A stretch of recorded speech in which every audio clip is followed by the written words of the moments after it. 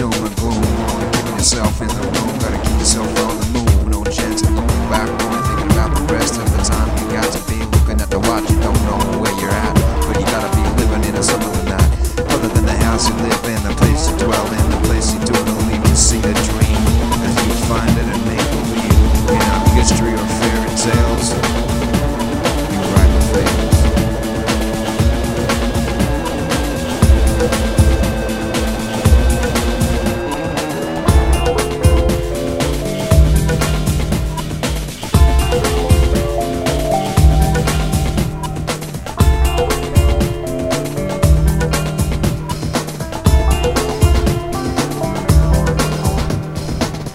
The book of life is only what you make it, is only what you believe as you read it. Read it or write it, it's your own choice. Your chapter is how you make it, don't fake it.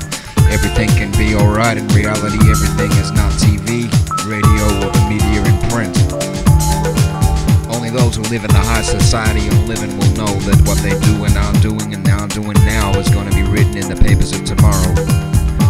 So for the rest of us, live life for today and not tomorrow, for tomorrow will never bring what it did today.